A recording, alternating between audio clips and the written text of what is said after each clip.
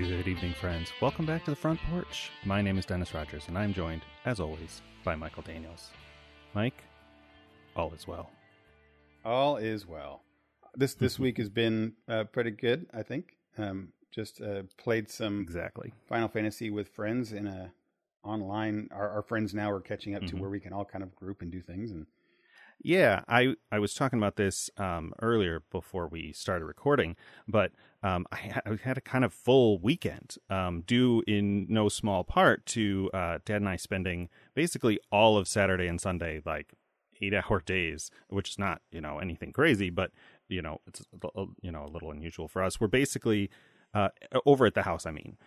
We're down to the state of just a lot of little small tasks at the end, like screen door we were going to replace, some trim that has to be cut and painted and installed. Like most of it's done, but there's just all of these tiny little things. But anyway, Saturday after I got done working at the house, I saw that you and Aaron were on Final Fantasy, and I think you guys were setting up to do Palace of the Dead, which is the roguelike sort of start at one level thing. And I thought I'll get on and do that, maybe try out some of my lower level jobs that I haven't played very much. And so I got on, and the three of us did that for an hour or two. And then after Aaron logged and went to bed, Trotsky was planning to get on. He's designing a game, and so he was sort of active on Discord. And so when he was getting on, and then Pete was also going to get on, and I don't remember when we started. I feel like it was 12:30, maybe almost 1 o'clock by the time we all got on and got set up to go. It was late, right? Yeah, and I don't know how long we played, but I think we started the last set of 10 floors at like 3 a.m. And so by the time I logged, it was 3:30, and then it takes me half an hour to get to sleep after that. So it was a late night, and then I was just exhausted Sunday. And so I thought, I don't know if I can do this, go hard 2 nights in a row. And, I got on and looked, and I didn't see anybody online. So I figured everybody else was kind of doing the same thing. You need a buffer night after doing something like that. I know it reminded me of back when for sure. I lived in Bloomington in the before times, and, we would go out like on a Thursday, and sometimes people would also be out Friday. And I'm like, I can't do multiple nights in a row. I need a break in between. It's not like I'm in my 20s anymore. It's very similar. Unlike you who are always working on your house, like you go and do dedicated housework, like projects. I did the same thing. Like after we played that game, I went out the next day and worked at it's my girlfriend, is redoing her garage floor, like scrubbing it, sanded it, etching it, painting it, coating it, doing the whole thing, which is a whole thing. So she asked, like, hey, can you come over and help me? And I was exhausted from staying up till 4 a.m. And she asks me at about 10 o'clock the next day when I'm still kind of sleeping. So I get up, like, yeah, sure. And I worked almost all that day, scrubbing the ground and then power washing and then re-scrubbing it. And I got home and exhausted, wet. And then, Sunday was just more of the same. And I wanted to get on and play that night. But just like you said, you need a buffer day. I was like, I need to not do anything, and the other reason I didn't really get on Sunday night is that we were maybe going to play Factorio. The 1.0 release of that is out now. I saw that and I was like, I just need to not be on the computer. Yeah. Well, I know Fox wanted to play and he was unavailable. Trotsky was kind of on the fence, and I think Aaron was too. I don't remember if Chris. No, I think Chris was out too, and so we ended up postponing that another week. I did get to watch some shows. I know Zahn was kind of bummed out, but he's not playing Final Fantasy with us. So I did get some time to watch some shows, which we'll talk about when we're on here. But most importantly, because I just took that whole night off of that game, I watched our 3-hour show, our 2020 challenge. Yeah, show. Yes. So did I. I took a break in the intermission, but yeah, I watched it last night. You want to go ahead and talk about that? Yeah, let's jump into it.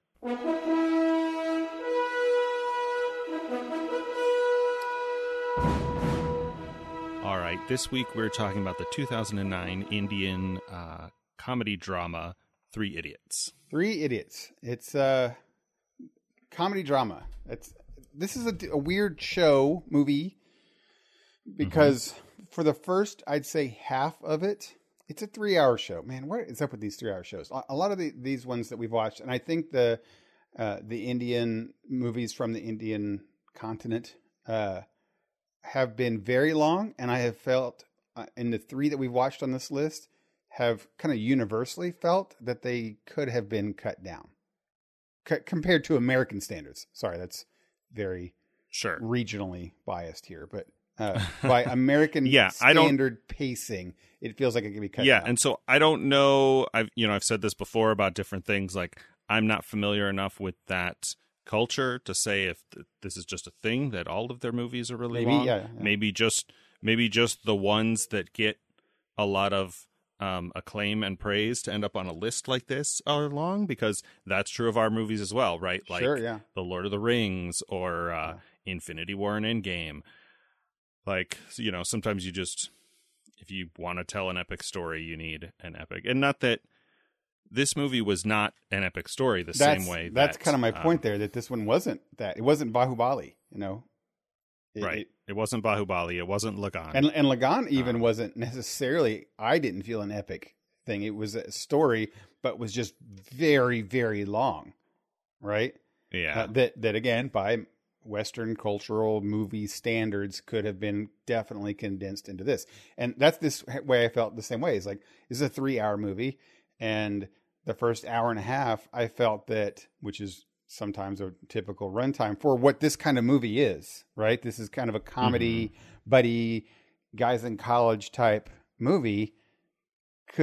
Should usually be an hour and a half long, right? Very kind of in the kin to what's the one with old boys, stuff like that. Those are old boy, Old Boy. It's the Old School. Old School is what I'm thinking of. Oh, Old School. Okay, yeah. I wondered. Right, sorry. It's kind of like those. Yeah, just typical comedy.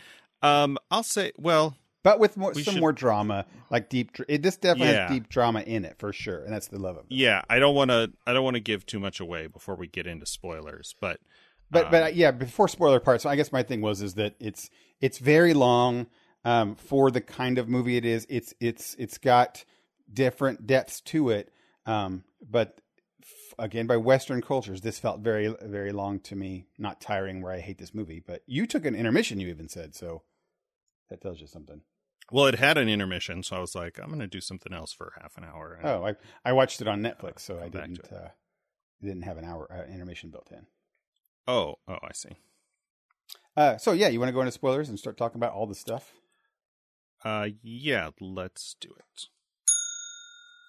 All right, so I guess without going to spoilers here, like I said, I kind of said in the non-spoiler section that this was an old school thing. That's kind of putting it down. It has a lot more depth to it than what an old school has. But because it's so long and they really they just show a whole bunch of stuff, it feels like for the first hour and a half, the long stretches, that it's just a comedy with buddies. And then all of a sudden they throw super deep things at you. Yeah, it takes a turn. It starts out as a kind of like lighthearted, Good Will Hunting or what's the Oh Captain movie? Dead Poets Society. But very lighthearted kind of vibe where you just like, this is a movie about college and kids in college and the things that happen, but it's serious. It's not, And it didn't even, I couldn't even say the word serious, because like the very opening credits, he like fakes a heart attack or something to get off of the plane, and it's ha ha ha. Yeah. Right? From the frame, you're like, okay, so there's something kind of weird here. And you learn, I think you learn pretty early that the idiots thing is cultural, right? Like, they're being called idiots by the authority figures in their life, this headmaster and to an extent their parents. But they're not, they're not dumb. They're not idiots, truly. Right. They're not dumb people. The the main character, Rancho, is incredibly intelligent. He just does not believe in the academic system as it is. Right. Idiot from you're not aware of what culturally your job is supposed to be, which is actually that's the thing I believe makes this land on this list, right? It's the actual understanding the cultural depth of India that puts this on the list. Would you agree? Like, to an extent, yeah. And it's a kind of thing, you know, we, from our very, very limited, I don't know, I'm always apologizing in this show, and I can't imagine that we have anybody listening who is actually Indian or anything like that who's going to get offended at anything I say. But just, you know, reiterate that all I have is like hearsay and things from a couple of movies to base any of these opinions on. So if I'm wrong, you know, write us and let me know. But a thing that in Indian culture and in some Eastern cultures, Japan, Asia, China, places like that, people have a little more of this culture of the what's the word I'm looking for? The culture, the family, the country, the nation, whatever word you use for that, collective is like, I exist as part of that. sure. And I am not above that, which is completely foreign to Americans, where we worship individualism. Yeah, right. You know, as our religion, not literally, but pretty Yeah. close. And it's a thing that in a lot of cases I find myself praising, right? I'm like, it's, you know, you get a little more direction. People aren't as like lost in the wind, kind of thing. But in this movie, you see it in a different way. And I've also described, you know, as it was described to me, the Indian kind of vague notion of, maybe not vague, but in some cases literal notion of reincarnation and castes and class system, and like you're born into this and you do the best that you can within that, but you don't deviate beyond it, as a thing that is, it's not one of those things that I've praised. It's, you know, if you're in our industry in tech and you're contract, you know, this is what I've heard from people who have contracted out Indian programmers, is that they will not, I don't even know how to say this. Like, they'll just do exactly what they're asked. And then if something's broken, it's because they didn't get the right directions. Like, they're not ambitious the way that we are. Right. Or we can be. And I'm, again, huge generalizations, apologies.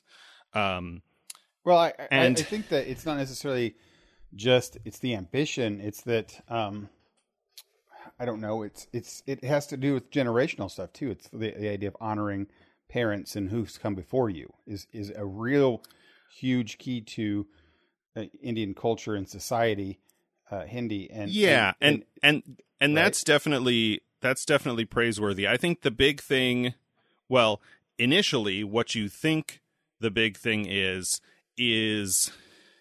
not being limited by the system, right? And understanding what the system was intended to do and to be, you know, the entire concept of teaching and learning, because you have this guy, Rancho, who is very intelligent and loves learning, but is over the academic system. Yeah. Where, you know, a lot of the people who excel in that academic system don't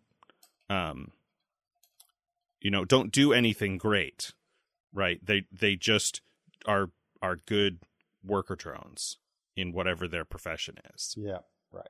Yeah, I'm drawing a blank right now. I was trying to look up something earlier about that this doesn't feel like a new concept to Western, I think, to Western people.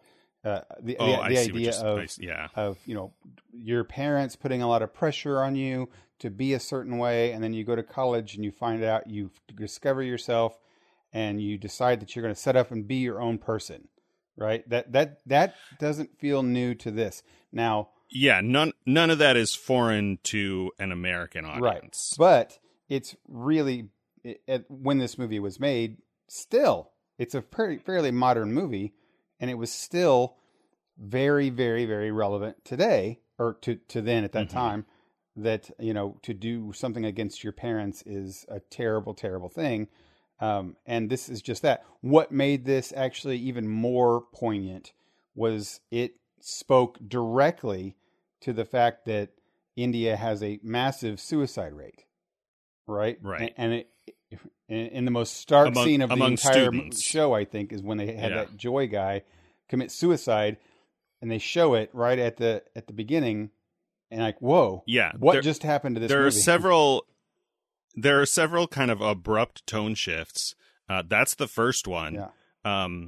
The second one is when they get to the town and find and talk to the guy, and it's not him. Like, he was in school under a fake name, Rancho, for the whole time, and that happens, and you're like, what?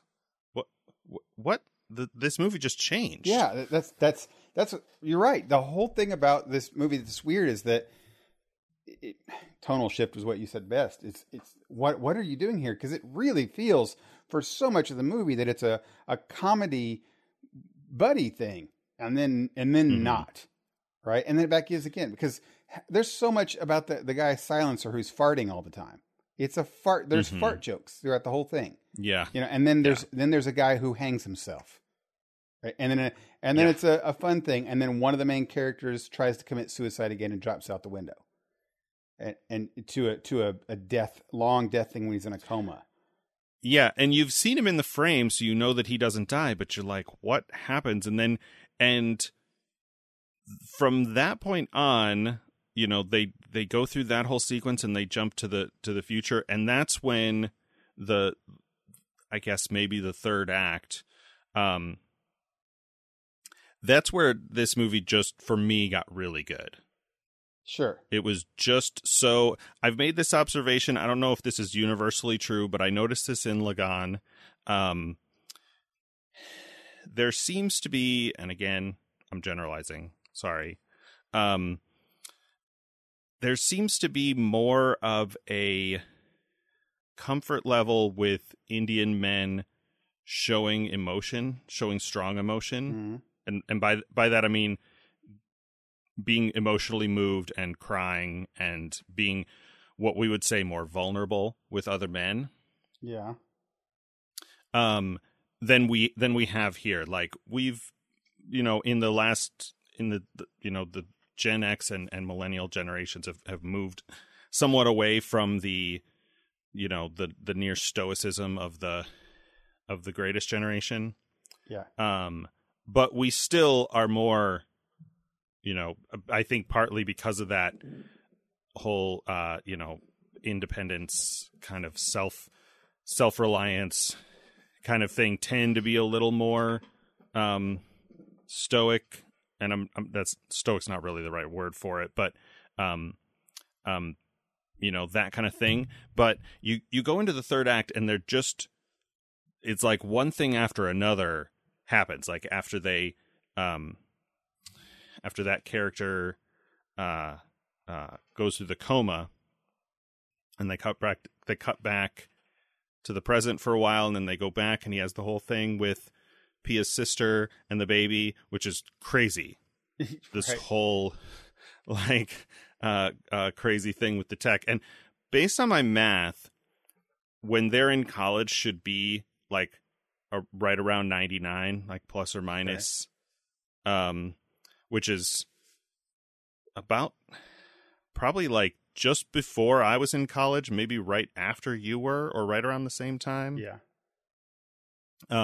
Which is kind of funny. But yeah, they go through all this stuff, and I was like, it was more, I don't know, maybe it's because it's fresh, but I enjoyed it more than either Bahubali or For sure. I agree with that. I think that It was all so much more relatable. It was, right? and I also agree with what you said about the third act was when it got good. The first two acts, I didn't care for it. I mean, I didn't hate it. It was fine. I thought the actors in the story were fun. But it was fine. It was good. And I was, and that whole time I was like, I don't think this cared to. I mean, there's a few things in here that are stark, but I don't know why this ends up on this list at all. Had no idea. And then the third act is kind of like, okay, I kind of get that. But still a little weird. And that is because, and I'm going to just read it because I pull up a couple things here. I mean, we've seen these movies, everything about that since forever. I mean, just look at things like, we watched Dirty Dancing, right? Dirty Dancing is about that. You're going to marry a husband who's a good doctor or got a thing, and this is your expectations that you're going to do. But no, I love to dance. I love to do my thing, and you got to be your own person, right? I mean, these are things that have been, Footloose is kind of the same thing. We've seen so many movies in America that are all about that. I mean, heck, even things like Hotel Transylvania. It's a cartoon where you talk about the daughter. Parents want their kids to take over the family business. Right. Yeah. That's been I feel like that is old hat type stuff. Right. Any kind of rebelling against parents, rebelling against authority. I think I'm going to say in the West, but here we have more of a tendency for that to be just sort of celebrated as this huge rejection.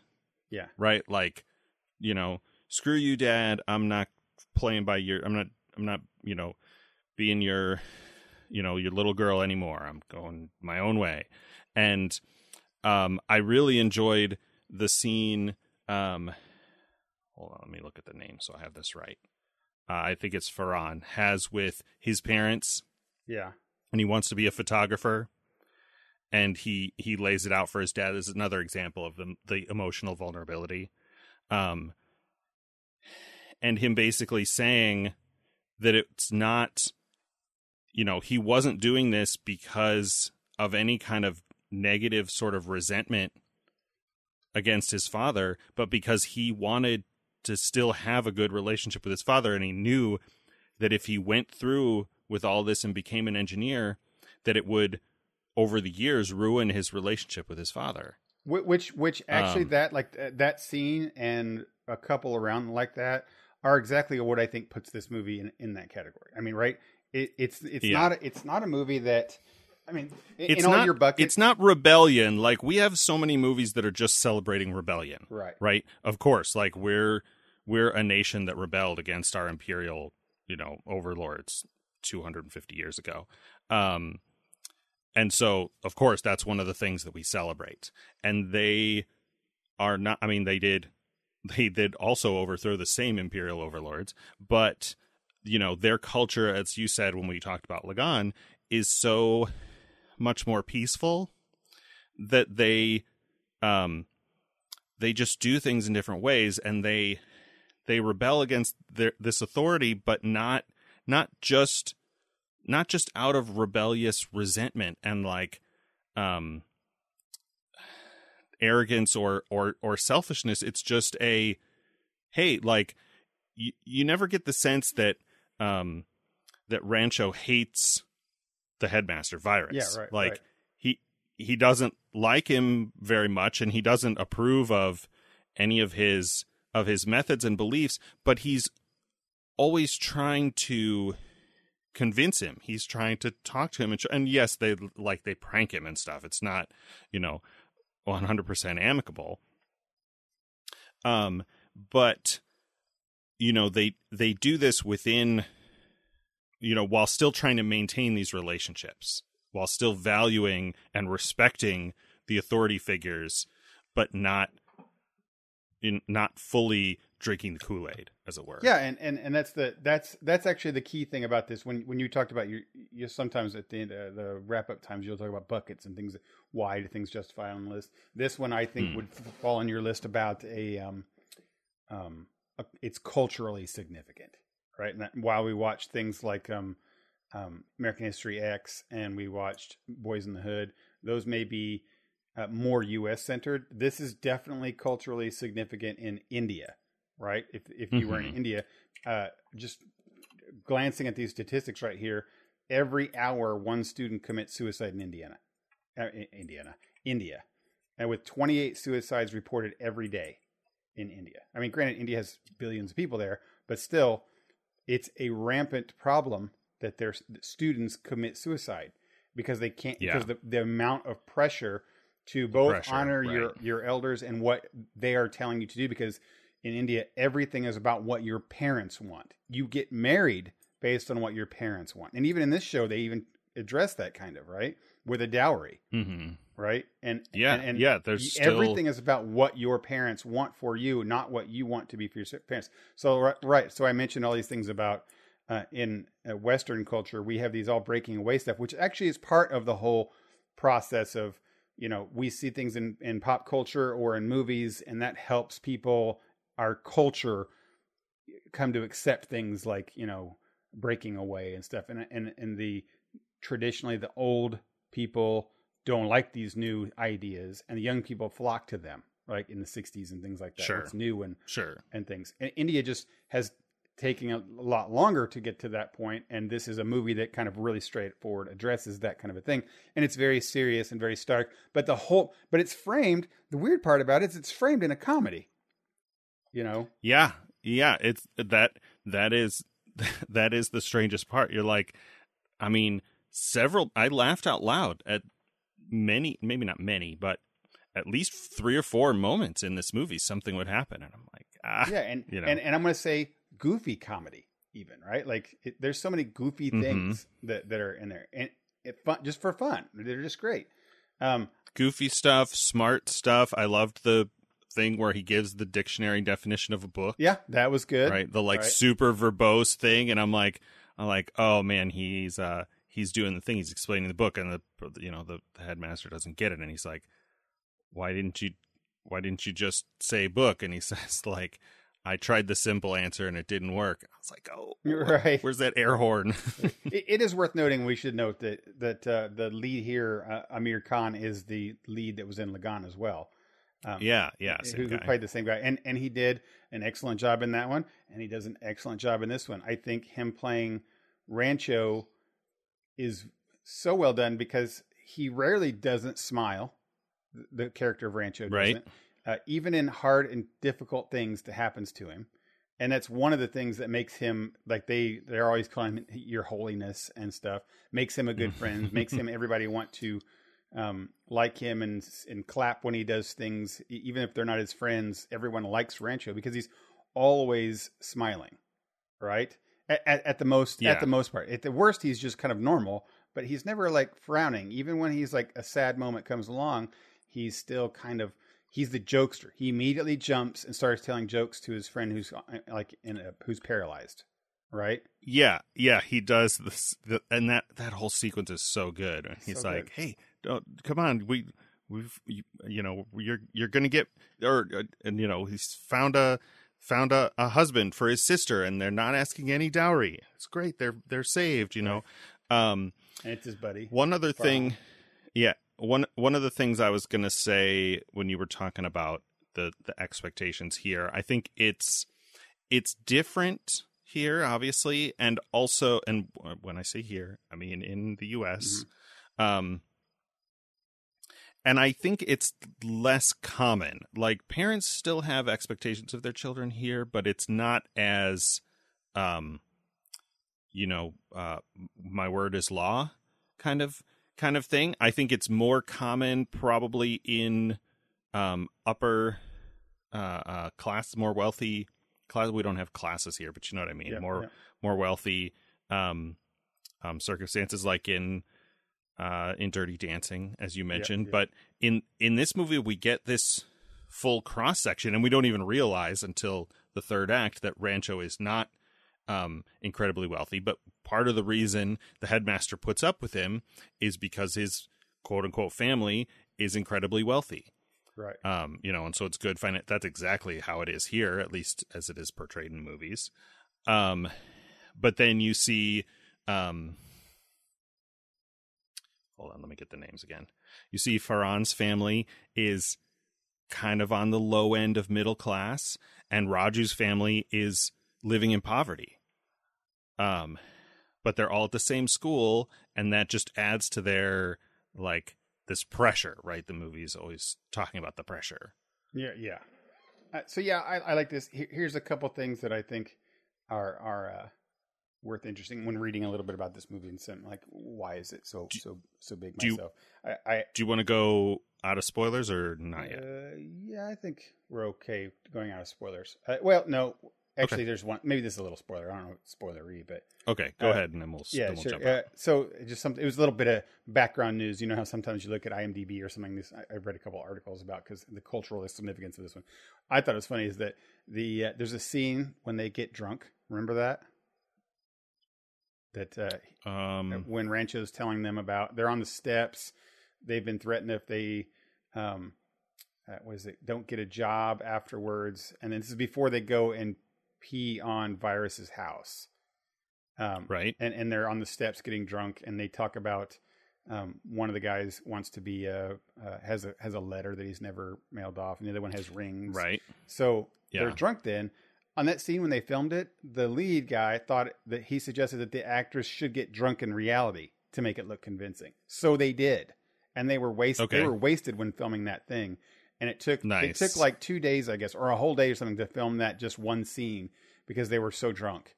And that's funny. The rumor is that the director had to go get more camera film for the camera because they ran out. Oh, but he kept doing takes to keep them keep them busy until the new roles arrived. Yeah. So that's I thought that was hilarious. That's an actual them being drunk. So that's funny. That's how they do. That's how they do Rick and Morty. They do it drunk. When the Justin Roiland, who voice acts both characters. That's not how you say that. Whatever. Voices both of those characters. At least when he's doing the grandpa, the Rick character, yeah, he will get slightly inebriated. It's like Drunk History. If you've ever seen that. Oh yeah, yeah. College, right. Is it College Humor? Funny that's or Die? funny. That's one of those. A funny series. Well, okay, so we can move out of spoilers, I guess. Here, This is a comedy that has a message. That is based, it's very culturally significant to Indian culture, youth culture, I guess, say college age kids, teenagers as well. College, academic, yeah. Right. And it's got a very serious, important message that it does a good job, a really good job of like talking to and speaking to, right? But it's completely framed in a comedy, in a goofy comedy. Goofy comedy, but still had moments that made me laugh. I think I teared up at least once. Just it's in the same vein of like a Dead Poet Society, or there's at least one other one like that. But at the same time, like, still different, like completely different than anything of its kind that I've seen, come out of the U.S. or made in the U.S. Yeah. So, yeah, I mean, of the three Indian films that we've seen, I enjoyed this one the most. I did too. I would like to watch more Indian comedies. It's weird because actually I say that, but the Indian comedy part of it, that sounds dumb. It's just the comedy part of it.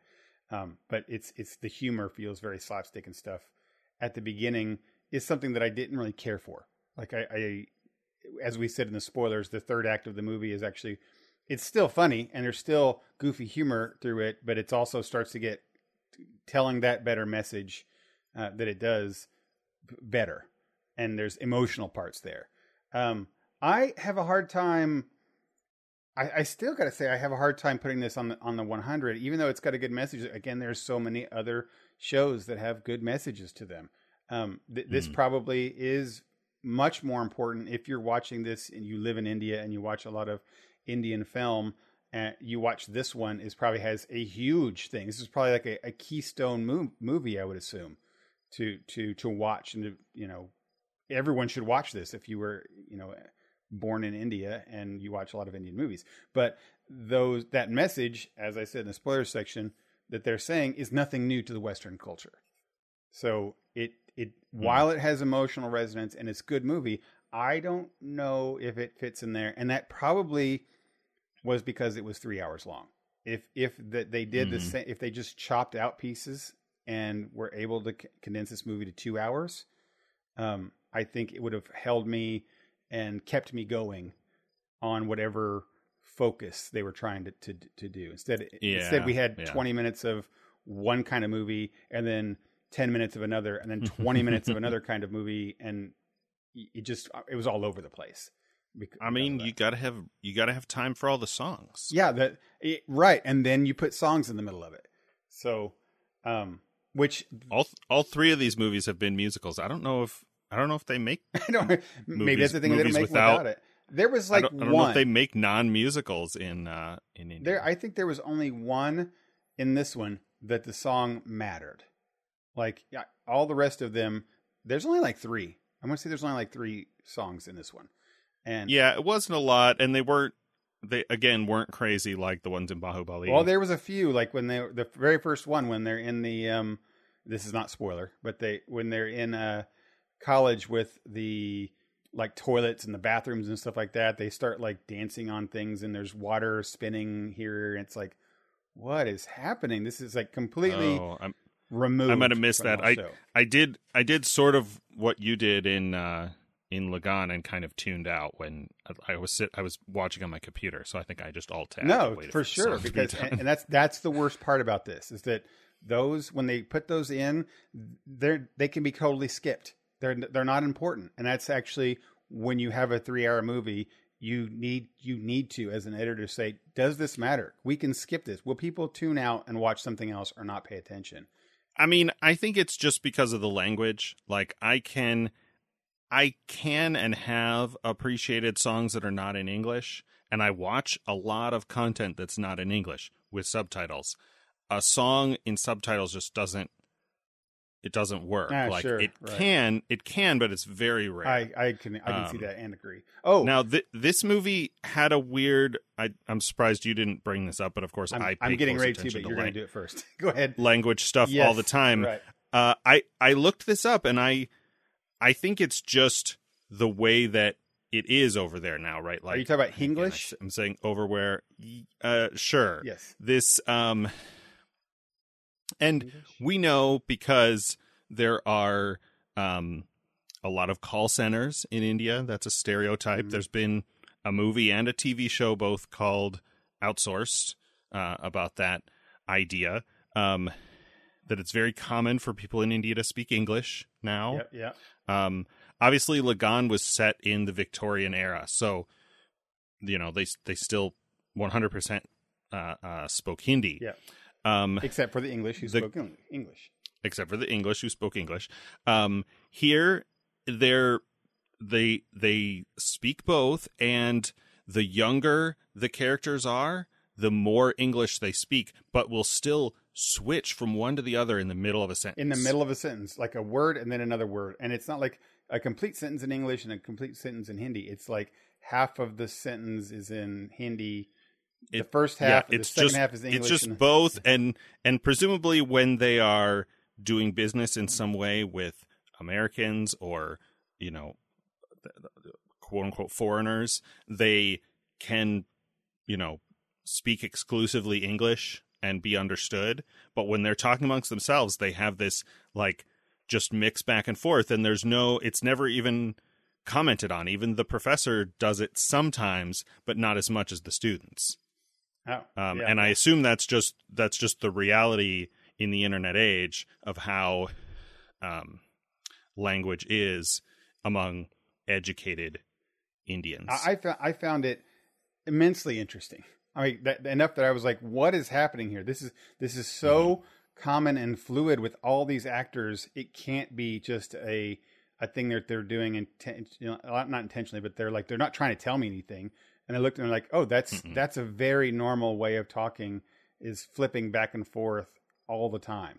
And I thought, wow, that is crazy. That was cool. my assumption. Right? I mean, that's so crazy cool that your society can speak, fluently. Everyone in your society can speak. Well, I say everyone. Most people can speak so fluently that they can flip back and forth on a dime, right? Mm-hmm. And it was interesting as watching this from the subtitled perspective, was that at the beginning, Right. I start watching it and they're speaking in English, but then he says a few words in Hindi, but without when I first did it, the subtitles weren't on. So I thought, oh, he maybe just said something quick in Hindi and then he's going back to English. And then he says stuff in English. He says it complete in Hindi, but there's a few phrases mixed in there that are English. I'm like, what is happening? What kind of movie is this? And I realized they do have to turn subtitles on. But then you watch the subtitles, and when they speak the English parts, that part was not subtitled. So it would say like, let's say, hello, my name is Michael. The sky is blue. I drink water. It would be subtitled, hello, my name is Michael, because I'd say that in Hindi. It would not subtitle the sky is blue because I said that in English. And then it would subtitle the second one or the third one. I see. Because you watched it on Netflix. Right. I think the version I saw had subtitles the whole time. Okay. So yeah. It was just subtitling only the Hindi parts, which was, like I said, almost sometimes every other sentence at times, it was just very cool. It was, it allowed me to not stare at the subtitles all the time. And I was able for sometimes to look up at the people and hear them say that. So I liked that. That's neat. And it's a neat cultural thing that I never really knew about. And hopefully someday we'll all have that. That's very much like the dream of Firefly, right? Where they speak Chinese and English. They speak Chinese just for swearing. Or just for swearing, right? But in India, they use them it just fluently and it makes sense. So would this be on your 100 list? I think so. Yeah. There's no reason not to. On IMDb, it's ranked 79 in all. Not like the other ones were ranked high in Indian on the list of Indian movies. This one is 79 on just in general. Yeah. I mean, I can see that. I don't know if it would make mine. And that's because it's a Western thing. I'm speaking this about from a Western perspective. What is enjoyable movies that you should watch?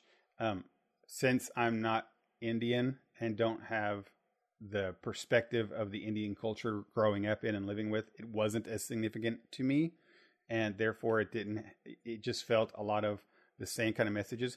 But it's a good movie. But I've seen other movies that are, I thought, better. But it's fair. I think 79 is a fair place for. I enjoyed watching it, and I think, for somebody like me that's, at least curious about other cultures, I think you get to see, you see a lot of the negative, but you also see a lot of positive in the, in aspects of their culture that I think is just valuable to see, to be exposed to, as we say. Oh, leaving this movie with this thought for you. This movie was a big hit in China, and they were even interested in remaking the film. So which makes some sense if you think about it from the message it's trying to give, and the two similarities between the cultures. Yeah. So that makes a lot of sense. I know as much about Chinese culture as I do about Indian, which is not very much, but that topic is pretty universal. I think there's still a lot of that, like intense pressure, kind of traditional, kind of ideas. Yeah. In a bad way. All right. So what are we watching next week? What's our coming up? 2020 is coming in, man. It's the end of August now. So yeah, let's see. We didn't talk about this before. Why is my internet so slow? Clockwork Orange. What I have not watched this one. What's the gist of this movie? It says, in the future, a sadistic gang leader is imprisoned and volunteers for a conduct aversion experiment, but it doesn't go as planned. Okay. It's Stanley Kubrick. Oh, it's Stanley Kubrick. Why does he have so many movies? You know what? You're always talking about there's a lot of Spielberg movies on there. This feels like there's too many Kubrick movies on this list. There probably are. Kubrick hasn't. I mean, I don't think his catalog is nearly as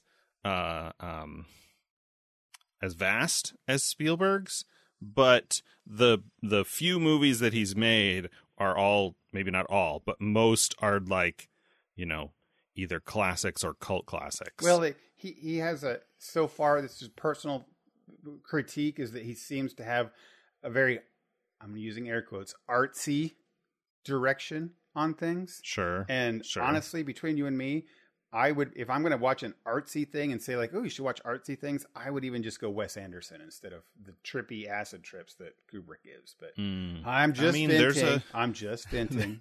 Yeah, not that there isn't a trippy quote unquote element to Wes Anderson movies. For sure. They're definitely a thing. But man, I have a hard time getting through some Wes Anderson things. So I'm not Wes Anderson, some Kubrick things. And some Kubrick. And that's not an unusual thing. Yeah. I think my dad would say the same thing. He's like, he probably saw this movie and said that was a complete waste of time. Right. But he's not, All right. So he's not taken in by that kind of artsy thing. But we'll see. I've never seen this. I don't know anything about it. I think that it's some kind of dystopian thing. It was made in 1971. Oh, so even worse. Here we go. It's more. I was born in the 70s. Be more, I'm not a big fan of the 70s. Yeah, it's going to be probably going to be more 2001 and less The Shining, but maybe with some Shining kind of flavor. With all these crazy things that we're kind of pushing to the end here, and we're trying to get through things, as you said last week, that we put some things off that we weren't familiar with, and we're kind of hitting through those now. We have hope at the end of the tunnel that we've got Shaun of the Dead and Star Wars things coming at the end. So just, make it through these 2021s and get to the good side. We do have a box on the poster that's just the original Star Wars trilogy. Like, are we gonna watch that? Well, yeah, it's 4, 5, and 6. Yeah. But like, what are we gonna say about those movies? I've got a lot to say, Dennis, about those movies. Okay.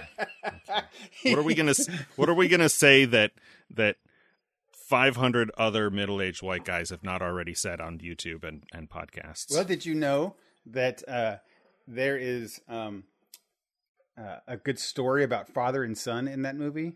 That series, it's got a good tale that we should talk about. So, hey, you can't pull those Star Wars from underneath the rug from me. We can. Well, we do have those remastered ones with the blue door. We could watch those again and talk about that. Oh, those are maybe. Yeah, but didn't we already say that they removed those things for good reason? But well, it was like, it wasn't directed. It was like the original theatrical. Original theatrical, 4K or something like that. Right. I think our buddy Zahn had showed us those. Right. Yeah. Even more than the despecialized. But the point is, for me, they're the light at the end of the tunnel. They're the light at the end of 2020. Right. Right. 2020 challenge. Okay. So cool. Well, moving off of some crazy movies we've been watching here lately. Let's. I didn't follow this too closely. Our buddy Justin did, but DC did their Fandome. How do you say that? You saying Fandome? Fandome or fan? I swear there was an R in there, like Fandrome. Maybe it's. I think it's just. Maybe it's different. I think it's just Fandome. But yeah, maybe it's different because it was online. I don't know anything about this. I'm not a big comic guy, but I watched a supercut of all of the trailers, or most of the trailers. Yeah. So do you want to run down these? And sure. I heard good things about this. There was some good hype about Fandome. Going into it, it's been the conventions that have been happening that online have been very mixed with, this last year that we all had to do, including, but we're all learning. Everything's getting better. And I think things are getting better. I also was very busy, as we mentioned earlier on in the show. Both of us were this whole weekend, but I forgot and didn't have the opportunity and time to watch these things. Thankfully, Justin did. But I've heard that it was all well done, all well presented. People were happy with the way it was done and recorded and presented. So that's positive that there's hope for a good convention that's online. right? Yeah. And yeah, there's so these things here. What do we got? Well, let's run down the list. Okay. We'll start with quote unquote movies. Sure. The first was the Justice League Snyder cut. Yeah, weird, right? I've never been a fan of this whole Snyder cut thing. I think it's silly.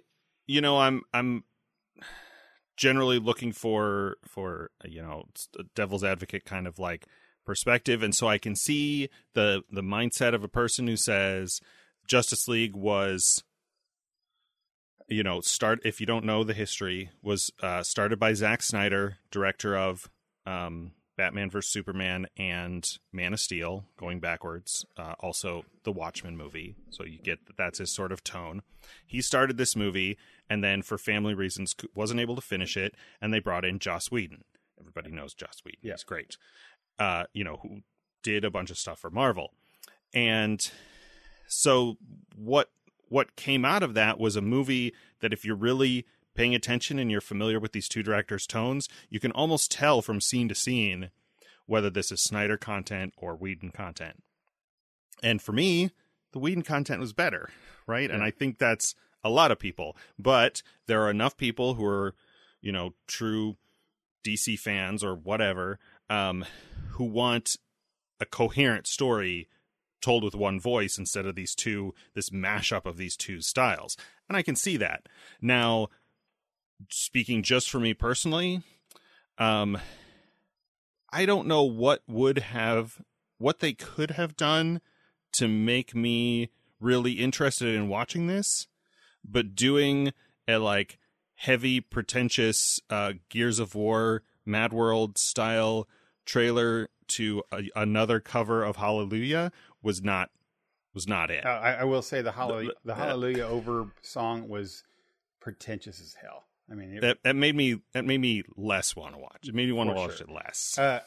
Okay, so I'll say two things about this, and we'll move on. One is that I'll put myself out there on a side and say I think this whole thing is dumb and stupid, and I don't like it because people.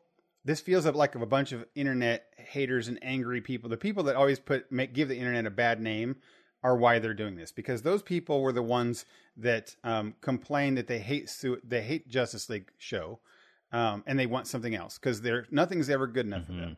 But let me tell you, when Zack Snyder was making Man of Steel and or I think he made Man of Steel and the Batman movies and things like Batman versus Superman, all those same people did was complain that they hated Zack Snyder. He was destroying DC Universe.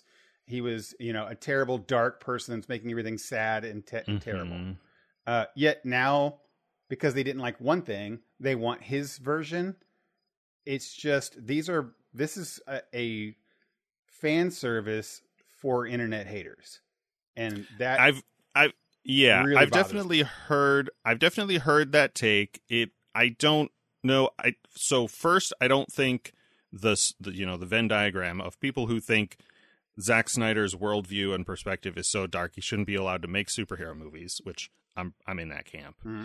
And the circle of people who want the Snyder cut, I don't think there's a lot of overlap. I believe that there are. I believe that people that hate the people that hate the Snyder stuff just are negative people in general. I think in general they hated that and they hated this, and they think that what they didn't get, because that's what people who tend to hate everything feels, that if they would have got something else, they would have got it better. It would have been better. And this is a chance for them to say, like, yeah, you should have get it. What you gave us is crud, because everything those people do is complain, right? They just complain about and stuff.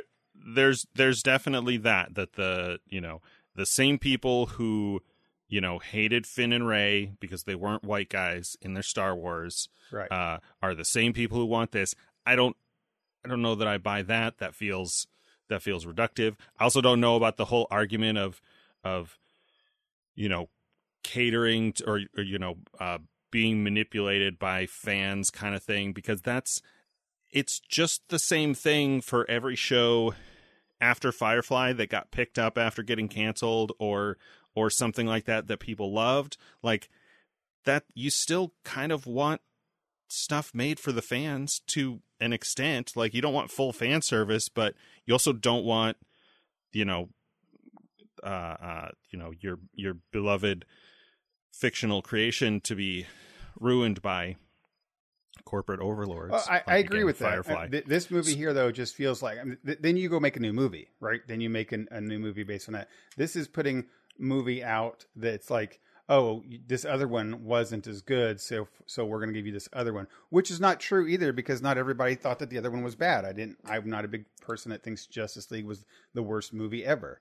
Anyway, Justice League was fine. Yeah, I don't want to like belabor that point, but that's where I stand. I think it's silly. I think it's dumb. We got the movie that we got, and I think that's great. And whether it's bad or good, that's the movie. Move on and make another Justice League movie and do it better if you think it's better. Don't give us a rehash. Two, I will say that the second thing I wanted to say was that the trailer music was terrible choice, but they showed almost all of it was new scenes, things I've not seen at all in there, which makes me think there was a whole lot of cutting room floor stuff. How much movie did Joss Whedon what the leave heck, on the floor? Right? Was there a whole other movie here? Or are they just apparently did they 4 hours worth of how much? It's from what I've heard, and I think our buddy Justin said this, they're going to do it in 4 1-hour like episodes, parts, like a mini series. Really? What? Yeah. So there's that much content. My one last devil's advocate, and then we can move on, is I would rather have Zack Snyder working on this than something new. Some new DC thing. I like that. Like, keep him busy remaking this so that we can let James Gunn make Suicide Squad. Yeah, which let's go ahead and move on to that one. So we've got it's called The Suicide Squad. The Suicide Squad, yeah. As opposed to, let's say, Suicide Squad, right? Yeah, which is the same thing. Same movies. That's a whole thing. Not the same movie, right. But yeah, it can't put a 2 in there or something. Anyway, so this is I think it's a continuation after Suicide Squad movie, and probably, but made with James Gunn, and who is most famous probably for the Guardians of the Galaxy movies. Guardians, yeah. And the trailer looked good, right? Yeah. Like, it's so funny. The worst and maybe best part about it is how incredibly corny most of the outfits look like. I mean, but the same could be said about a walking tree and a raccoon. Right? Sure. Yeah. I saw Margot Robbie as Harley Quinn running around a lot in like some kind of ball gown. Right. Like big flowy, like ripped up red.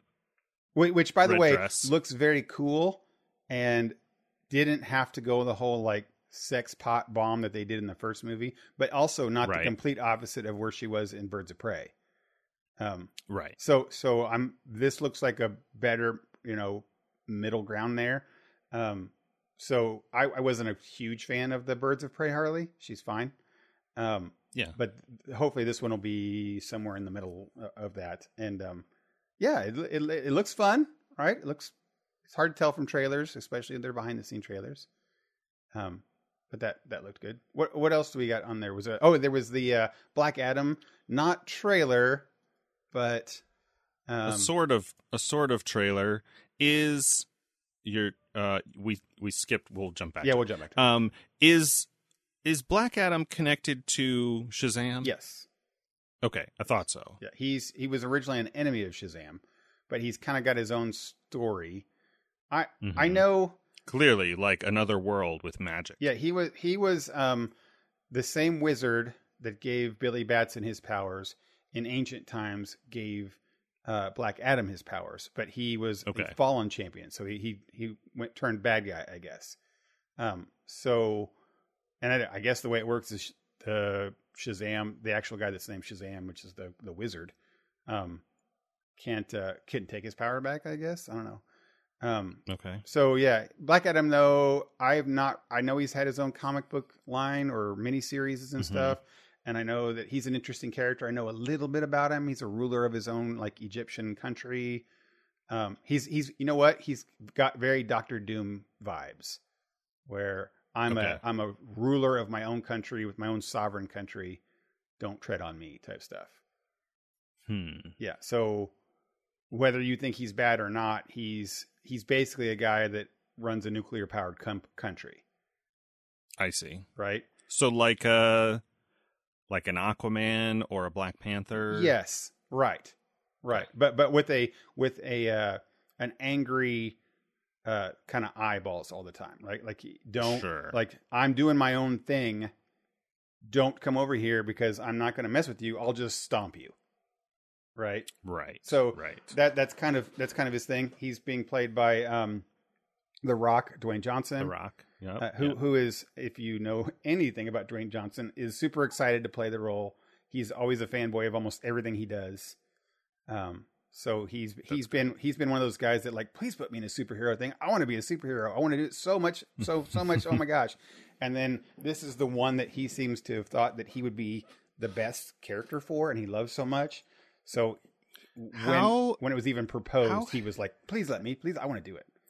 How has it taken so long for The Rock to be in a superhero movie? Well, you know, he's like almost a cartoon as a person, as a guy, as a totally, dude, right? right? Like the way that he looks. Well, you know, they riff off that in Jumanji, right? Welcome to the Jungle. I mean, if you're a like someone like Marvel, you have to do one of those like we can't put everybody in the first 5 movies. We got to like stretch it out for 20 years, and hopefully he'll be. Yeah, I mean, I guess it does have to be. The character does have to be the right fit, right? Like he's not playing Deadpool, he's not playing Superman or Batman, right? Or, you know, you're not going to waste him on the Hulk because he couldn't be a convincing Banner, right? Well, that's why you have. That's why you have like Marshala Ali, is that his name? Who was like, I want to do Blade. He feels that he would make a Blade character, right? Mm-hmm. So yeah, something like that. So yeah, we did that, and then the last movie was. Like the Suicide Squad, it's the Batman. You still skip. We'll go back. Yeah, at the end of the trailer was the Twilight Sparkles Batman. Twilight Sparkles Batman. That's what it's Robert Pattinson, right? Most well known for been a pretty positively the Twilight movies. Received trailer. Yeah, surprisingly, because you say, the Twilight guy is going to play Bruce Wayne, and I'm like, what? Get the F out of here. Like, no, but, I watch it and I'm like, the first Twilight movie was 10 years ago, over 10 years ago. Like, you take off the like ghost vampire, makeup and, he's kind of got a, square jaw kind of a face and a guy. And I'm like, yeah, it's maybe not perfect, but I have a better feeling about it than when I heard Ben Affleck playing Batman. Yeah, I mean, I'm mixed. The trailer, sure. I think I liked all of the trailer, except where they had, let me think, Batman in it. Like, really, I think Pattinson probably was the thing that bothered me, not because of his Twilight stuff. I didn't actually watch any of those movies, but I get it. It's just that every scene that they showed of him, he looks like a long-haired emo Batman or Bruce Wayne. Like he doesn't feel like a Bruce Wayne. That was also weird. I don't know. I mean, also we're just saturated with Batman. But we are, now, and I am so done with most of Batman. Which we'll come back to in a minute. I mean, I would have said we're saturated with Spider-Man too, and Tom Holland pulled that off. Sure. Incredibly, but and you can always do just it, very right? different characters. Maybe a Nolan Batman came out and we thought we had enough of the other one. So I mean, I'm always willing to give this guy a chance. I will say that in the voice that we've heard so far, I like him better than the Christian Bale Batman, where he feels like he's going to go bathroom the whole time. Mm-hmm. And he does have a scene in the Batman costume where he like beats up these Joker like guys, and he looks pretty like hardcore against them. Like that looked kind of cool. So we'll see. I mean, the tone and the direction of the trailer looks pretty good, I guess. Mm-hmm. It still doesn't. It makes me want to watch it more than I did before, but I still don't like jazzed to watch it tomorrow. Right. It's better. Well, it looks better than that Gotham TV show. All right, what's the one that I missed? Yeah, you keep skipping Wonder Woman. Oh, that's hard to skip because there's like no new information. I guess. I mean, I don't know that I've seen. Yeah, there's more. I mean, there's a lot more on the screen. We've got was it Kristen Wiig playing Kristen Wiig, the main villain? Yeah, playing Cheetah, and Captain Pike is back. Yeah, I mean, here's the thing. Not Captain Pike, Captain Kirk. Captain Kirk. I lost my own bit there. Chris Pine, his character, which I love. Chris Pine. I love me some Chris Pine. He's one of my favorite actors out today. Here's the thing: Wonder Woman 84 did not need another trailer. It actually, I felt that they gave the appropriate amount of information out in the only trailer that they had, because they were going to launch at time. This whole like marketing thing is a very big industry, right? They do things intentionally, whether you're a good marketing firm or a bad marketing firm. And so far, Wonder Woman 84 felt like it gave us some cool glimpse to get me excited about a new Wonder Woman movie, but was not releasing too much about the plot and giving away cool things. This one kind of felt that way. It showed us in full glory Cheetah, which the other ones had not. They just kind of teased it. Right. It gave us more shots at the villain, and the other guy that's the main guy, and it showed a lot more of Chris Pine, which actually I was hoping with the first tease that he's not actually alive. I think that he's actually just in her head. Okay, but they only showed him a very few times in that first trailer. This trailer, he's there throughout the whole time, and not one time do you actually see him interacting with anybody, and he's only right next to her side the whole time, and he's only interacting with her. So it's pretty much a clear, well, there's a spoiler for that. So, I mean, I get it. You think it's like a Battlestar Galactica, yes, Baltar 6 definitely, 100%, kind of thing? 100%. That's more interesting than bringing him back in some way. Yeah, I mean, because neither of the trailers are even mentioning it. They don't even ask, "How are you back?" or teasing it. It seems to be that there's not even a thing. And when you watch the movie, it's probably clear. Yeah, it's hard. I mean, if they were going to do a big event like this, they had to show something. They did, right? Or people would have freaked out. And you've got to get people re-energized. I agree. There was a lot. Like you see her suit with the wings and the helmet, whatever that is. Right. Which you did see in the first one, but that was the cool moment of the first, right? I thought that there might be a trailer that I missed because I felt like I saw mostly new stuff. But I thought that the jet was going to turn invisible. That would have been cool, but true. Well, none she of that kind of yet. said radar there. I think that was a little joke on that. So you won't even find me, remember? Kind of like she was an invisible jet. That one. That's fun. Yeah, so Wonder Woman 84 is going to be great. I like it, or hopefully it'll be great. It looks fun as the first one. But this trailer, I get why they had to do it, and for all the reasons you said, yes, right. But I just wish it was out instead of, right. It. And again, so this one's been done. You think this is one of those ones where they just can't afford to put it on a home thing, and they want to actually put it in the theaters? Oh, yeah, I don't know. I don't know about that. Like it's been done. It was supposed to launch back in I think March or April or May. Yeah. Well, they can't run it in theaters and have low turnout. That's bad. Things are judged on opening weekend box office kind of stuff. So we've talked about that a couple times. All this DC fandom, by the way, says 2021. I mean, they all say 2020. None of them say 2020.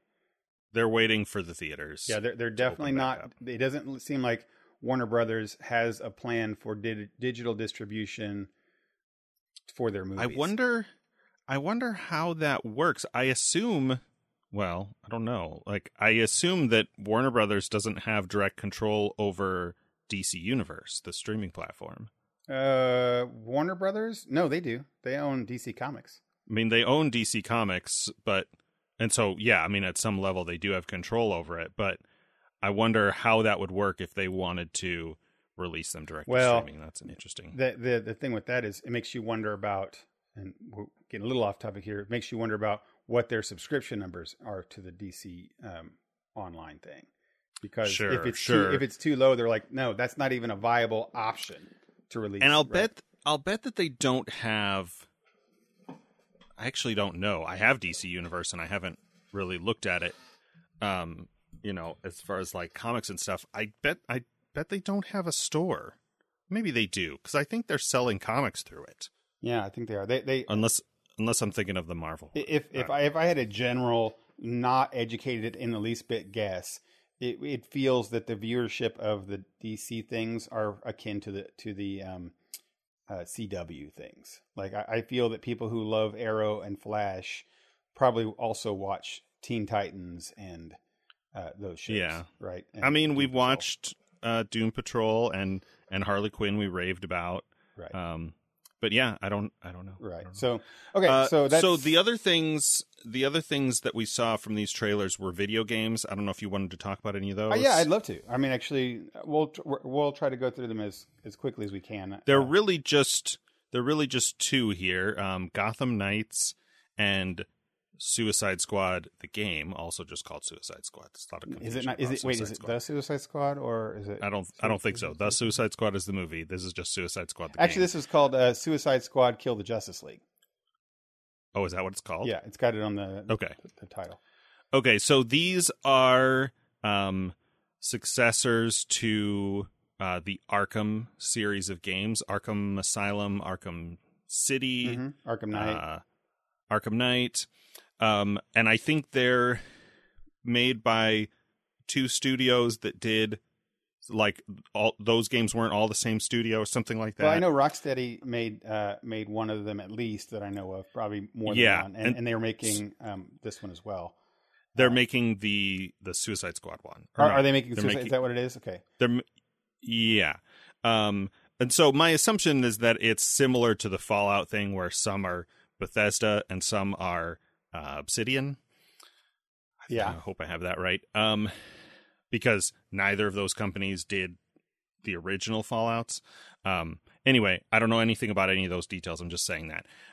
These games, the one Arkham Knights, we saw kind of gameplay, not really not actual gameplay. Well, no, that's I know you watched the trailers, but they have like a whole 10-minute gameplay video. Oh, they did. Yeah, they did. Okay, it's very well done. Like they show you, they say it's like Batgirl is what they're showing you, and they're showing you. They say this is back, so they're playing the game like through the story mode type thing, and not full motion video, like actual gameplay. I said this is like Batgirl on her story about 3/4 away into her story. So that could be in the middle of the game. There's stuff that's happening with Mr. Freeze. And like we're through Mr. Freeze's story most of the way through. I was like, oh man, this is like not beginner tutorial stuff. This is like real meaty gameplay. So yeah, sure. It's kind of worth. That's actually the one thing to talk about with that is that it's cool. It feels very Arkham Knight-ish, but with all new characters. Now that are very different than this Batman. You played some of those games? I loved them. Yeah, they're all fantastic. Yeah. I played Asylum and City. I think those are the only two that I played. Matter of fact, I think those are the two. Or yeah, I think those are the two I've played as well. And I like them. The first two, they have a very like. It's not easy, but it's easy compared to the like Dark Souls or Monster Hunter kind of things where there's no. There are no mechanics in the game to help you, like little indicators, sort of quick time event, like, hey, now's a good time to press triangle kind of stuff. The Lord of the Rings, what are those called? Shadow of Mordor and Shadow of War have a similar kind of combat style. But of course, being Batman games, the Arkham ones have more sort of detective-ish stuff. and playing them similar to the Spider-Man game that was just out recently by Sony. It really makes you feel like what you would imagine a cool Batman fight is. Like when you're doing it, you feel like you're doing the cool Batman moves, which is the key to all games, is like making you feel like you're doing the things that person would do. And then also it was fully engrossed in the detective stuff too, because you had to search down and find out these different things in Arkham Asylum and in the city. You had to, investigate things, find tracks, uncover detective things. And then with cool gadgets and neat things. And then the story was phenomenal. Acting in it was phenomenal. So this one in that gameplay looks so much like that. And with the story and presentation, like, wow, that's very cool. And neat thing about this is that it's co-op, like couch co-op, 2-player, so that you can have somebody sit next to you and play the other character, which is like, I guess all 4 of the characters that are in here, which are not Batman. Remember, we just talked about Batman Overload earlier. This does not have Batman in it, which is great. They're just flat out not having him. It's got Robin, Batgirl, Nightwing, and Red Hood, and they all play very differently. And they're all 4 of them usually on a mission, during the game. So if you're playing Red Hood and the other person's playing Batgirl, they're on the missions together, right? Okay. So, and you can play that co-op together, even though it's neat.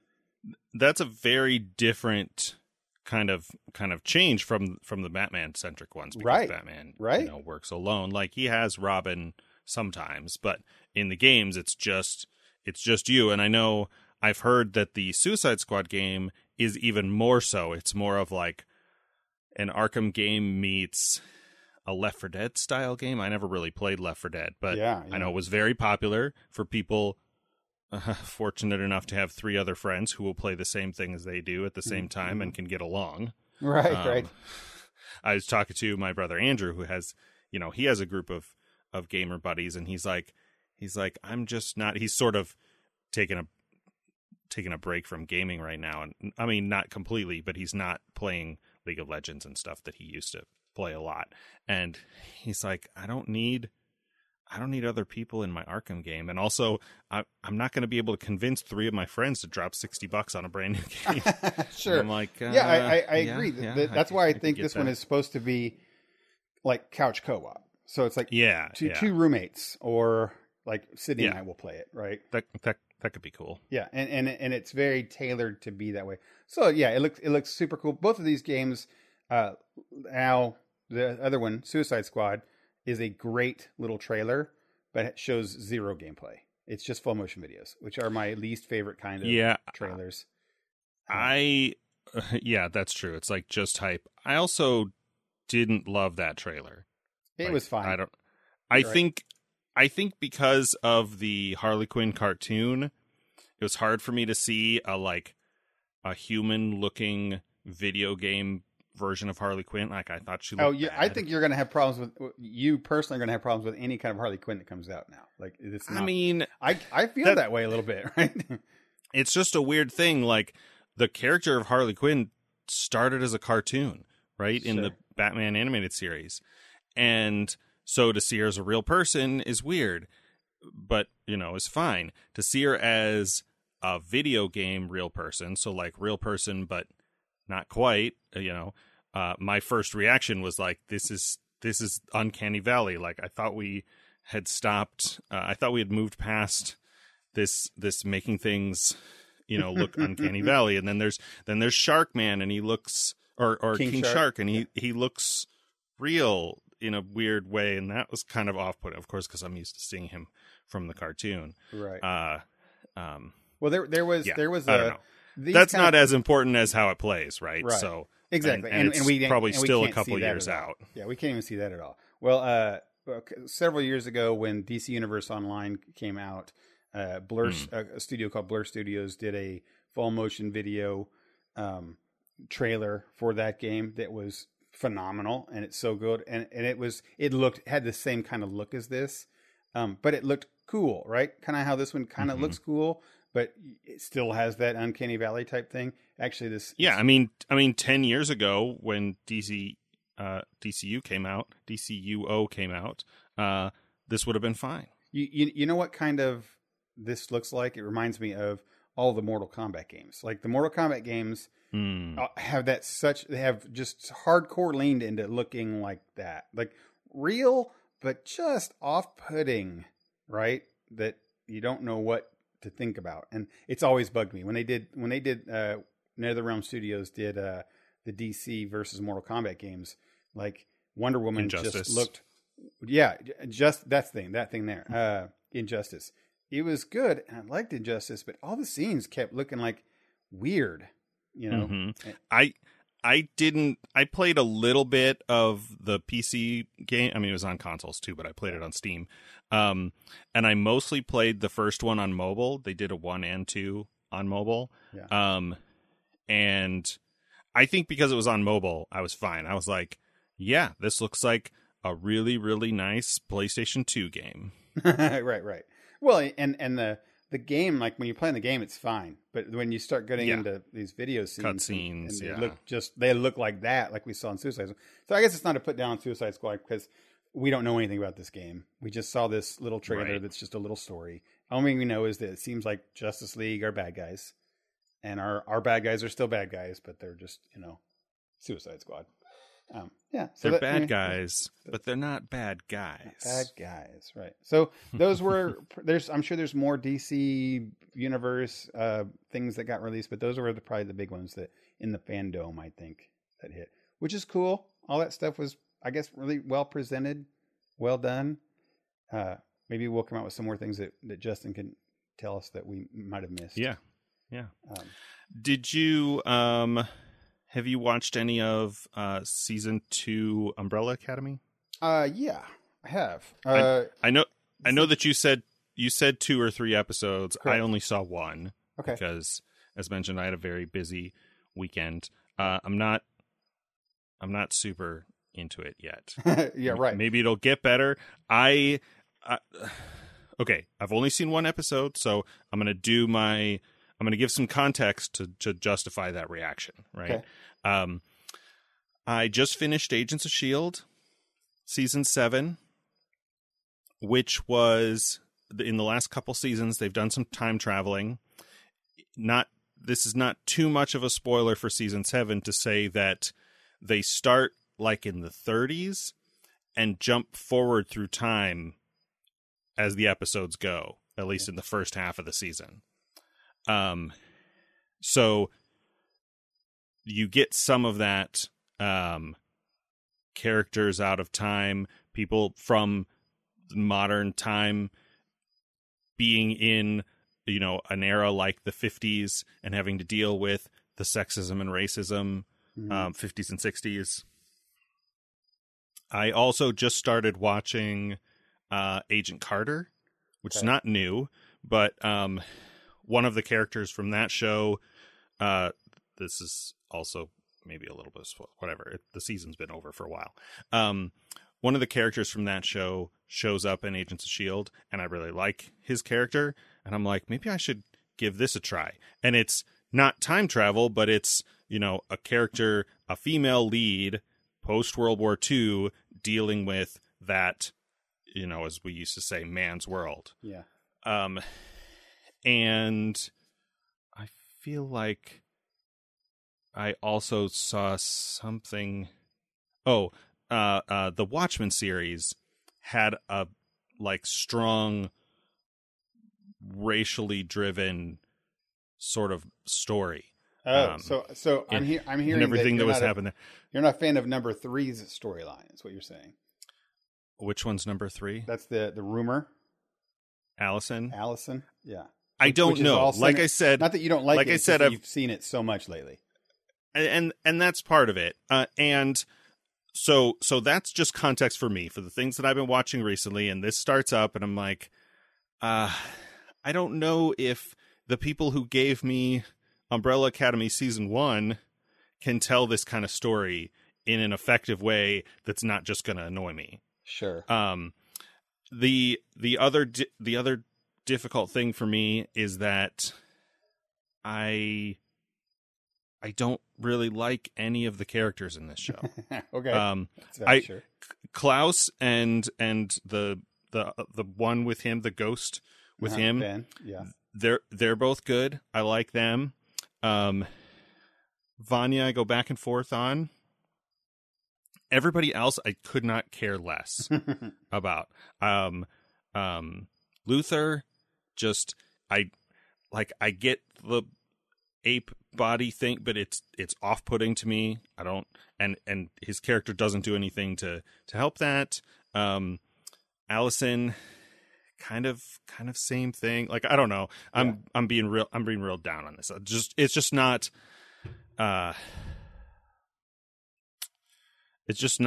grabbing me, I guess. Yeah, sure. Well, I think I had the benefit of coming into this season 2 by rewatching season 1. Yeah. And that's honestly not something that I would have thought myself to do, because I liked season 1 because it made itself from a terrible show to an okay show. Like, if you're taking my average ratings, if I rated every episode of the first season of The Umbrella Academy, it would end up at a 5 out of 10, because all the first half of that season is like 1s, 2s, and 3s of how terrible I hated that show. Right. And then it hits a certain part after your most hated scene, which is also mine, which an episode that doesn't even matter. Right after that one, it all hits like 7, 8s, and 9s. There's the last one being maybe a 9, that I really, really, really liked. So averaging it out, the whole series comes in at about a 5, right? Which is not great. It's hard to recommend somebody. It's like, it's just average, right? And for good reasons. So much of that. And you know what? The back half of season 1 didn't necessarily solve a whole lot of the problems. It just started to get out of its own way. The first season, the first half suffered from Klaus not being fully explored or being a full-fledged character yet. Which you just said, like, you liked him a lot, and same thing with me. He's one of my favorite characters, but in the back half of season 2, he's really great, which makes, again, the show better. The first half is a lot about Luther and Allison, and then that kind of stops being a major thing in the second half, which makes it better, right? Because it's kind of, they use all the terrible stuff of Umbrella Academy is in the first half, and then the better stuff-ish is in the second half. Well, and I don't know if this is a kind of thing where people who read the comic are more, are enjoying it more. That's a whole thing. Like, if you're going to make an adaptation, it has to appeal to the people who haven't read the source. Right. That's, one of, like, whatever. That's a whole conversation about what. Right. And what adaptations are for. Like, if they're just for people who read the books, there's not really a point. Like, yes, it's great to see something that you read brought to life, but you're never going to be as satisfied with it as you were with the books, because that was all you. Like, you, true, but you created that in your mind. I'm not entirely certain that necessarily. It might apply here, but this is speaking from somebody who, before watching season 1, had never heard of the Umbrella books, never knew anything about them, and still didn't. And just last week, I had to even look up what number 1's power was, because I don't really know anything about the characters. So right. I've watched both seasons, and not both seasons, but all of 1. And but did you? I have a sense. I had a sense this is where you were going with this. You appreciated season 1 more watching it a second time. Mainly because I didn't have to care about watching anything about the first half of the season. Right? I see. I knew none of this matters. I could lightly watch it and maybe surf on my phone because Sydney was watching it. Right. Okay. And I wasn't sure if it was skip this, but you can't. If it was a kind of thing like the first half of the first season of Agents of S.H.I.E.L.D., where it seems bad, and while there are things about it that aren't great, part of what's bad about it is that they're keeping a secret that they can't reveal until a certain point in the show because of their matching up timelines with the MCU, and like, once you know, like, what Klaus's deal is, and the stuff with Vanya, this is a little bit spoilers, so I'm trying to be vague, that watching it from the beginning again, you could see more like foreshadowing and stuff, or was it just sure? Well, you can also appreciate, well, I mean, that's part of it. One is that, you know what, maybe I think you actually, now that you say that, it's probably right. It's probably why I'm enjoying season 1 more. And now it's probably at a 6 instead of a 5. And season 2, I'm enjoying even more than that, because, the Vanya thing. It's not terrible spoiler, but there's a Vanya thing. You can actually appreciate the drabness of that character for the first half of the season. That how boring and terrible, and I hated it watching every scene. It's just dumb. And then you really realize, oh, that's the major point of the show that you were just bored with, and now you realize why you're bored with it. It's just it you did were not you were translate supposed to be bored. You felt the way you were supposed to feel, which is not a good feeling and fun, right? Yeah, it's not. It's a kind of like, I don't know. Yes, it's great for something to have like rewatch ability, but you still have to grab people the first time. Yeah, and honestly, again, hindsight with that, they could have cut the season in half and take episodes 1 through 6 and made 2 episodes and just moved through that, right? I might see if I can find like a season 1 recap or something, because I don't want to watch the whole season again. But yes, that's another thing too. Is I wouldn't recommend people, if they watched it once, to go watch it again. Which, like, some people, yourself probably included, like, not even really looking forward to season 2. I can totally get that, because I remember looking back at how I did not enjoy watching most of that. I do remember it ending and being happy with it, but I definitely remember most of the things on back. So okay, I'm going to move it. Go ahead. So I think I need some kind of refresher on the characters and maybe and then just watch like the last 2 episodes, right? And that's that's pretty much okay.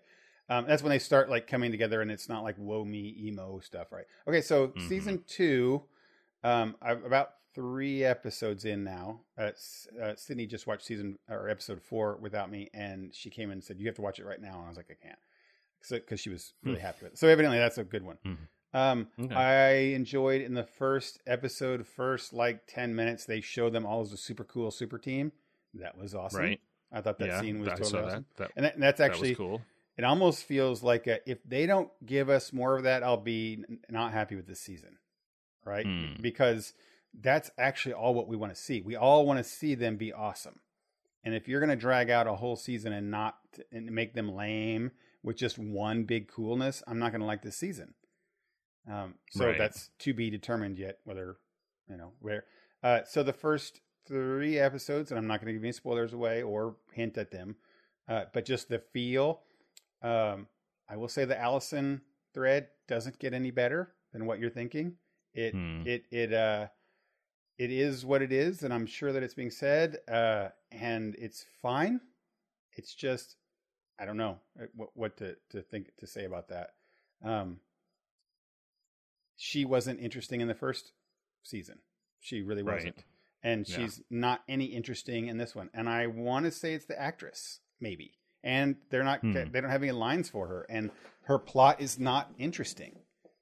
Right? And I do. She just feels like a CW actress. She feels like a character from, Arrow or The Flash. And the same thing with Luther. Luther is still pretty much not interesting still. And I think that's the actor. He's just not, I don't know anything about him. Now, I will say this to say something about like the gorilla suit thing. Sid and I mentioned tonight that they have definitely reworked his suit for season 2. He doesn't look like he's got a big pads, fake, terrible costume underneath his overcoat. He's walking around with like t-shirts and shirts, normal shirts on now throughout the whole first 3 episodes. And he just looks like a big hulking guy, huge hulking guy. But with his shirt on, he's got like gorilla skin and some hair. And it doesn't look so bad. He just looks like The Rock. Yeah, he looks like The Rock, right? But with with his outer shirt on, he's got hair and maybe they got more budget for that CGI. I just know when I watched the first few episodes of season 1, I didn't know that like gorilla thing, and so to just see him like with a coat on and stuff, I'm like, what's going on with this character? Why does he look so weird? Right. Why does he look like Kingpin in Into the Spider-Verse? Right. Yeah, he looks terrible. I mean, maybe he's supposed to look that way. I don't know. And then they reveal that thing, and I'm like, okay, well, I understand. It still looks weird though. It does. And I that reminds me of the music, which I go back and forth on. Like, sometimes it's good, and then other times I'm like, this is the most cliche pick you made for this scene. To like, yeah. And I know that's not easy. Like when a TV show uses licensed music, it's very expensive. And so I'm like, You went out of your way to play this, Nina Simone song for this for this fight scene that's so on the nose. Well, actually, Sydney really appreciates that. Believe it or not, that's that's her biggest thing is that. That's what I mean. I go back and forth because sometimes I love it, and then other times I'm like, that's a little.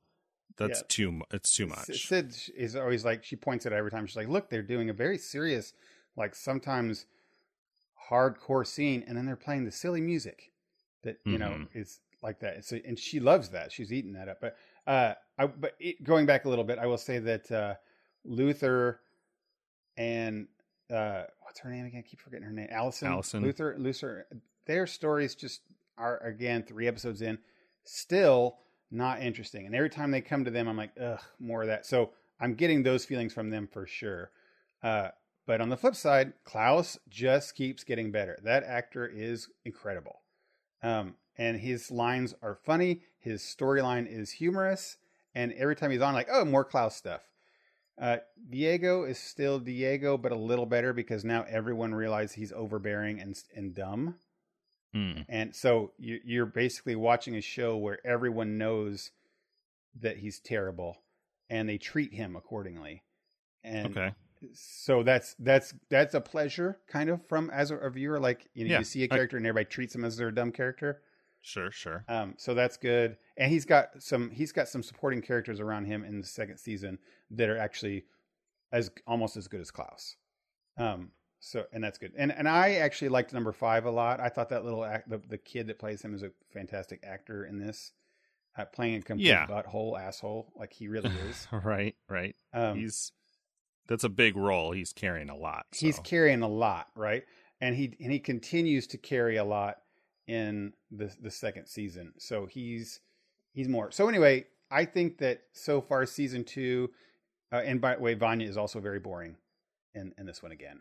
So, and they keep screwing up. So right now, the first 3 episodes of season 2 is not where season 1 ended. It's not like it. Oh, we're back and firing all cylinders, and we're going to keep firing all cylinders. I think it's just okay. And they need to be turning it around now, or I'm never going to suggest people to watch the whole season, right? Not that it's again. I just don't want to recommend. I don't feel that it's the need to recommend shows that are a 5. Right. Yeah. Right. I just don't. There's no reason. There's so many other better content out there, namely Doom Patrol, that you could watch instead of that. But yeah, that's another show I've just started season 2 of. Yeah. But I watched season 1. I'm watching season 1, and I'm very happy with what I'm watching so far. Yeah, it's crazy. Yeah, it's crazy, right? Mm-hmm.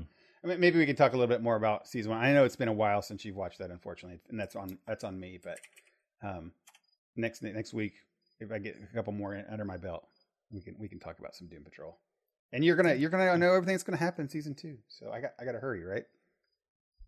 I mean, I'm not picking it up yet. I'm watching Umbrella Academy, and I'm still watching Agent Carter, so I probably won't get back to it for a little while. By the way, I'm just perusing through what's the comic book characters of Umbrella Academy, and maybe people who are big Umbrella Academy fans are throwing all sorts of shade our way right now because it looks like Luther is super crazy disproportioned. Like he's got an itty bitty head and this humongous, like arms the size of a human type stuff. Right. And maybe that's central to his character. And they were all like, he's perfect in season 1. But, or maybe not even big enough. Right. Who knows? Who knows? I think we got that. We're good. Yes. Comic books. We got so much to talk about. Weird. Still, but... Yep. We'll have more stuff for next week. Next week, I want to talk to a lot about you about some Blizzard stuff. We haven't really covered Blizzard things in a while. Yeah. No, it's true. All right. Well, we good? Wrap it up? Yeah. I think there's been, well, I know one guy called and said that we saved his life tonight. So we're good on that one. Okay. Well, you've been listening to The Front Porch. This is episode 157. I was at 37. Special thanks to our friends. Special thanks to our friends at Geek Scholars Movie News and LRM Online. If you like Star Trek role-playing or Star Trek role-playing, you can check out our other show, It's called Klingons and Dragons. That's at klingonsanddragons.com. It's a Star Trek Adventures role-playing podcast. It's not safe for work. If you have questions, comments, or feedback, you want to let me know everything I'm wrong and culturally insensitive about regarding India, China, racism in the 50s and 60s that I all those think things, by now right? we all know about. You're terrible you this can week. you can email us directly, frontporchpod@gmail.com. Address all complaints to Michael Daniels at Front Porch. No. On our website, frontporchpodcast.com, we've got contact forms. We've got the schedule for the 100 movies, all that good stuff. If you enjoy the show, please consider subscribing on Spotify, Overcast, Apple Podcasts, wherever you get your podcasts. As always, thank you for listening. And until next time, I'm Dennis. And I'm Michael. For the Front Porch. Night, everybody. See you next time.